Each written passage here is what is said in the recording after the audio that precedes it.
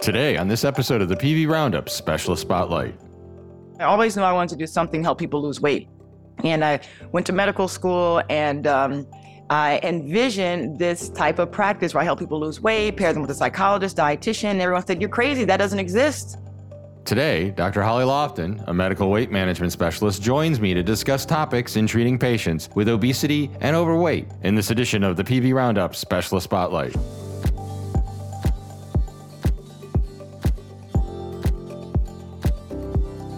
Want to be featured on the podcast? Tell us the story of how you chose your career path to medicine. I've been asking this question to our guests in the Specialist Spotlight series, and folks really seem to enjoy hearing how others got their start. So now it's your turn, and we want to hear from you. Tell us your story in up to 4 minutes and include your name, degree, specialty, practice setting, and location, and your journey to medicine story. You can submit an audio recording of your story or send it to us in a text format and we'll read it for you. Email us at editorial@pvroundup.com for the chance to have your story heard on a future episode. I'm your host, Senior VP Medical Director Dr. Tim Wright, and returning to the podcast is Dr. Holly Lofton. Dr. Lofton is the director of the Medical Weight Management Program at NYU Langone. She is also the Fellowship Director of the Clinical Obesity Medicine Fellowship and the lead of Clinical Assessment and Education Programs, Comprehensive Program on Obesity, NYU Langone Weight Management Program. Dr. Lofton, welcome back to the podcast. Thanks so much. I'm happy to be here.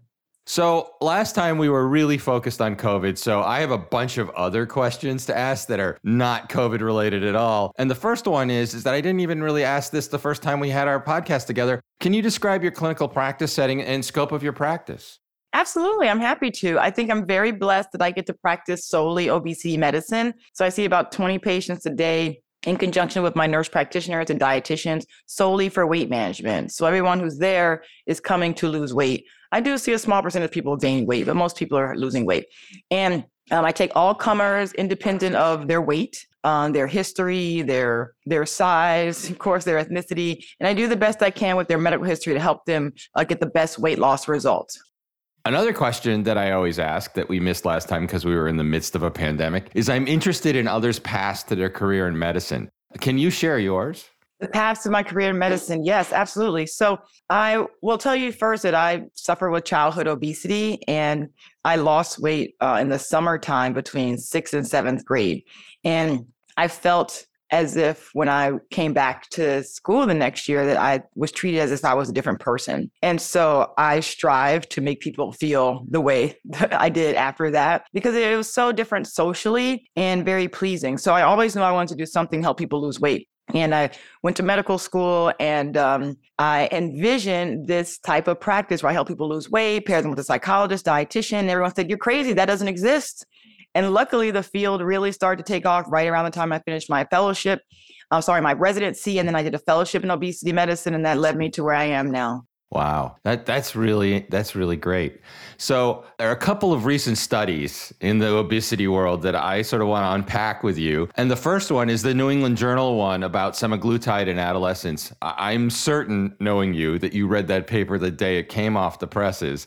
Thoughts about that, and is it applicable to a broader scope? Absolutely. So I was actually at the conference Obesity Week when the paper was announced and really excited about that data because, again, our adolescents with obesity become adults with obesity, and that has, of course, medical and social impact. And it proves that we can have safe, efficacious options for both adults and adolescents for obesity. And furthermore, it gives the audience, which I think is America, the perception that obesity is a disease that needs to be treated medically. And we don't need to wait until someone's 18. We don't need to wait until someone develops medical problems. We really want to address the dysregulation of fat cells, which is what obesity is. Yeah, and it's interesting that I looked at the side effects because I was thinking, one of the stickling points is going to be side effects. And for the most part, it was cholelithiasis, which, if I recall correctly, is even a side effect for just rapid weight loss anyways, right? I mean, isn't... Exactly. Yeah. So pretty interesting study. From a standpoint of someone whose background in emergency medicine, I looked through it and I'm like, this is kind of a game changer. It's nice to know that. The next thing I wanted to talk about is why are the debunking of the time-restricted eating or the couple of papers that came out this year that sort of blew up time-restricted eating, or at least I think people thought they did, but then when you read the papers a little more closely, there's some problems with that. Can you share your perspectives on that? Well, time-restricted eating is a very physiologic pattern because I really believe we have not evolved much from our cavewoman and caveman days. And there were periods of feast and there were periods of famine. So the body is designed to survive famines. Now, when you take that to our current environment where food is plentiful and we can get around without using much energy, we lead to a obesogenic environment. So with time-restricted eating, it works for some people, it doesn't work for others. And you have to consider your medical conditions, if you're on different medications such as insulin and things. But I do find that this is a great pattern of eating, especially when people can't be or won't be as active as they need to be, because it just gives you a time to stop eating, quite simply, and you get that time to process energy that you have taken in. So, I feel if it works with your lifestyle, then it could be a great way to lose and maintain weight. Right. On a personal note, as a retired ER doc, when I was practicing, I didn't eat much breakfast. I mean, if I was working the morning shift, I would have coffee. I would have black coffee until like 1 or so in the afternoon. And then it would be like, okay, now I need to eat. And then, I'd have a meal and then I'd have an evening meal. And that was sort of the way my day went. The paper from Liu et al. That I read in April, I was actually a little skeptical of because they allowed patients to basically eat 3 meals a day within the time-restricted eating. And my sense of it is time-restricted eating is literally skipping a meal. Am I wrong about that? Well, the fasting period is really what gets the benefit of it. So if that period is, let's say, 16 hours, they're not eating, and 8 hours they are eating. The idea is that at some point during that 16 hours, you will start burning some fat. Now, if you had a high carb day, it might not be until the 14th hour. If you had a low carb day, it might be at the 2nd hour. But it really does help the body utilize fat stores for energy, and that's how it works. So the periods between eating during your feeding period aren't as important as the total fasting period, because that's where you really generate the fat loss. Okay. And I'm going to sort of now deviate a little bit because I had a guest on who is a PhD in anthropology, and some of her work is about sort of, the fat, fit folks in northern Finland who are reindeer herders and so forth. And she sort of touched on with one of her postdocs about BMI and how sort of flawed BMI is, and that how it was designed by one scientist in the 1800s, and then Ansel Keys looked at it again, and it was mostly men, and it was mostly, Northern European or American men. I guess my question is for you, as someone who probably gets a lot of questions asked about BMI from patients and so forth. What's your thoughts on BMI, and are there better measures for people's weight or health? So first, I'm going to have to go back and hear the episode about the reindeer hunters. What is it, herders? That sounds amazing. Reindeer herders, Dr. Okabach, okay. Dr. Kara Okabach. She's I'll send you the link. It was very interesting. That sounds like a very interesting job. Yes. So BMI, just for the listeners, it's a height-weight ratio. So it's kilograms over meters squared.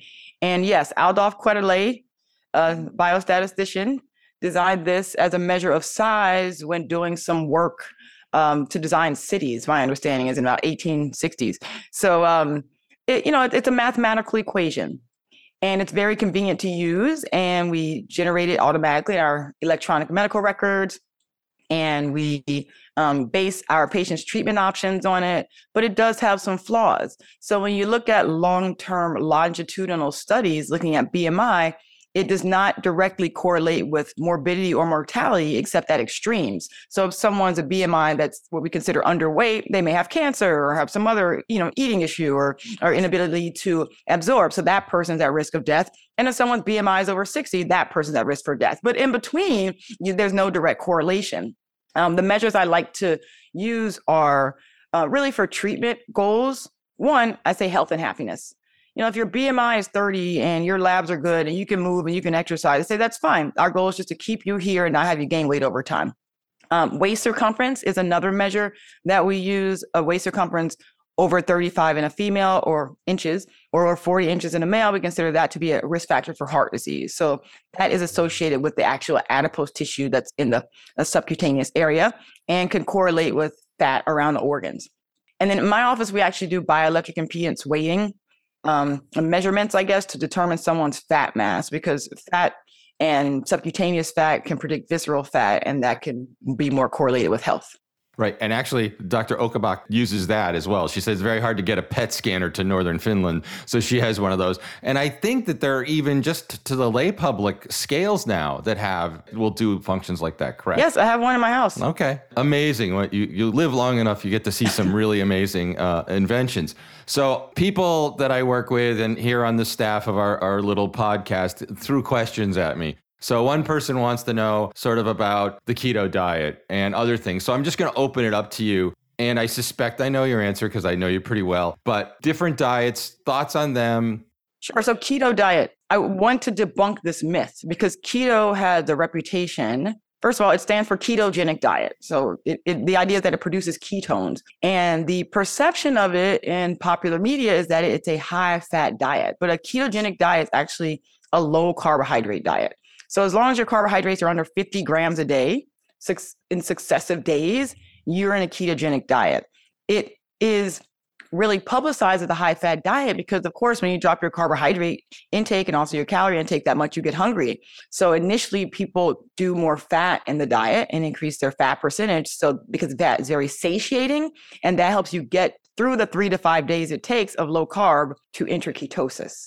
So once you've eaten under 50 grams of carbohydrates a day for 3 to 5 consecutive days, your body enters ketosis, which means you're no longer using your dietary carbohydrates for energy. You're burning you've already burned the glycogen that's in your liver, little sugar molecules attached to water molecules, and now you're burning fat primarily for energy. So this is an inefficient way for the body to work, but if you're trying to lose weight, it's ideal.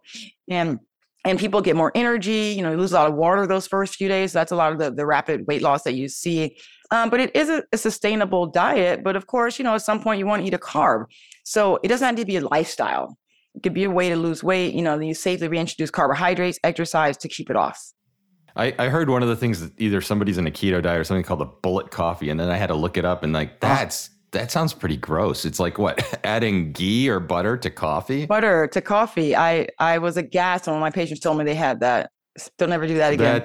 That does not sound appetizing at all. And so this segues nicely into my next question. So, we have a lot of sort of primary care physicians who listen to the podcast and sort of allied healthcare professionals. They're going to have patients that are going to come in to see them, and they aren't going to have an opportunity to see an obesity specialist like you. So what sort of advice would you give your colleagues who are in primary care, who haven't done a fellowship in obesity, who sort of want to help their patients either control their weight or lose some weight? The key is this, and this is in the AHA TOS guidelines for obesity management. Any plan that creates a caloric deficit will work. Keeping in mind, you have to continue to calculate what that deficit is. If someone loses weight at 1,400 calories, eventually you go to 1,200, eventually to 1,000 calories. So it's about finding a plan that works for the patient, and you as the provider don't have to administer that plan. You can refer to dietitians, they can go to community health-based groups, they can do apps. So, if you're initiating medication, they say use in conjunction with lifestyle behavioral management. That does not have to be you if that's not your forte. So patients can use strategies, but really it's creating a caloric deficit. Now, then you can pair what might be the best diet for their health with a caloric deficit. For example, a Mediterranean diet has been touted for its decreased risk of MACE events or heart disease. But in the Mediterranean diet study, the Lion Heart study, they gained weight. Their cholesterol didn't change. If anything, they went up, yet there was a lower cardiac risk. So if you pair that Mediterranean diet for a patient with high cardiac risk and give it a caloric deficit, that will yield benefit for both purposes. Yeah, and I think that there are quite a few apps out there now where you can literally, I have a family member who is using one. She asked me, how big of a piece of pizza do I think this is? I'm like, I have no idea. But you have to add that into the app. And I think there's a lot of good feedback from that, too, because it's real time. It sort of has this scale of how many calories you have left in a day and so forth. And we know this from other medical apps. That kind of feedback actually probably helps motivate patients, correct? It does. And it just makes you take a step extra between thinking about the food and eating the food. And I think, it makes it more mindful for the patient. They really won't have to write that down. I ate 4 Twinkies, right. I'll just stop at 1. And then you can see the numbers adding up. Oh, goodness, it's lunch and I'm running out of calories for the day. So it makes it much more of a mindful and purposeful activity of eating, because we do this mindlessly many times. Right. And then the other thing, and I said I wasn't going to talk about COVID, but now this is post-COVID, is that I think a lot of folks realized, when the lockdown eased up a little bit, but people weren't allowed to get together, that there is still a way of getting outside and walking. And I don't know if you've seen with your patient population, but where I live, there are a lot more people walking, I think, than there used to be, because people realized, holy cow, I can't stay cooped up the way I was before. I don't know if you've seen that in your practice along with your patients. I see different activity levels on the spectrum. Some patients are still really afraid to get out. I've seen them virtually for 2 years, and I encourage them to please come into the office. A lot of people still don't want to go to a formal gym, but many have segued into making their own gym at home. We have tiny New York apartments around here, so they get a mat so they don't disturb the neighbors, and they jump up and down. I definitely see a lot of walking. Also, to minimize using public transit, people are doing more walking. And when the weather is good, people are just out and about doing everything they can because they realize how much they had taken advantage or have forgot about the importance of being outside doing activity. Absolutely. I mean, I think that when you're told you have to stay in the house, all of a sudden you're like, wow, wait a minute, I really miss being out in some fresh air. Yes. So my last question, to be respectful of your time, is I think when you and I first met, we were sort of at the era of, we have some really powerful drugs now to help with obesity, at the very beginning of that. And now I want you to sort of look forward in 5 years. Obviously, you've been to the obesity conference, and I know that you pay close attention to this. What are we looking at for sort of the next wave of things to help folks with obesity and overweight? It's very exciting. I can tell you this. This is an exciting time to be an obesity medicine specialist. So we have in the pipeline tirzepatide for obesity. It's now approved for diabetes, type 2 diabetes, but the weight loss is staggering. So prior to tirzepatide, the highest weight loss result for any of the FDA-approved medications, 18%, which is not bad at all. Keep in mind, just to give it to perspective, we see about 20% weight loss with the lap band, okay? So 18% with semaglutide. Tirzepatide is getting about 23% weight loss. And the good thing is most people respond to it. So there's always a small number of non-responders, but with tirzepatide, only about 4% of people did not respond by getting at least 5% weight. So that means it will work for most Americans. Only 4% it won't. Now, if we look down the pipeline, there's also some combination medications. So they're looking at combining semaglutide with an amylin analog called cagrilintide, which again, combining medications really helps get best weight loss because the body is very dynamic. If you turn off one pathway, it turns on another pathway to make you gain weight. So when you put two meds together, you get excellent results. So the results of that, I don't yet know what the weight loss is with semaglutide, with cagrilintide, but I've heard it's very impressive, mirroring bariatric surgeries more in the 30% range. And we also have the triple G agonist, so a GIP, GLP, and glucagon agonism. This actually yields weight loss that looks like bariatric surgery in the gastric bypass range, about 40%.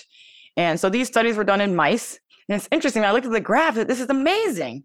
Not only did the mice lose 40% of their weight, but they did it in 12 days. It's like these poor mice must be having, what's happening to me? Right. So it won't be that fast in humans, but those are some of the things in the pipeline that look very promising. And I just wanted to point out that sort of dynamic point because I've been talking to, this is the conversations I've been having with clinicians like yourself and some of the basic scientists are, the discussion that, humans, we are the process of evolution of people who basically survive famine. So to your point, those of us who are still here, and I'm of Irish ancestry, so the people that are in my family are left are the ones who survived the potato famine. So, calories, the body, I think, from what I'm hearing you say, dynamically, when the calories are available, the body's like, let's get them. And so you have to sort of, saying this correctly, we have to play sort of whack-a-mole with the pathways. That's why the 3G pathway seems to be working so well, right? Exactly, because these meds are different in that they work on appetite, but more so on metabolizing fat in a way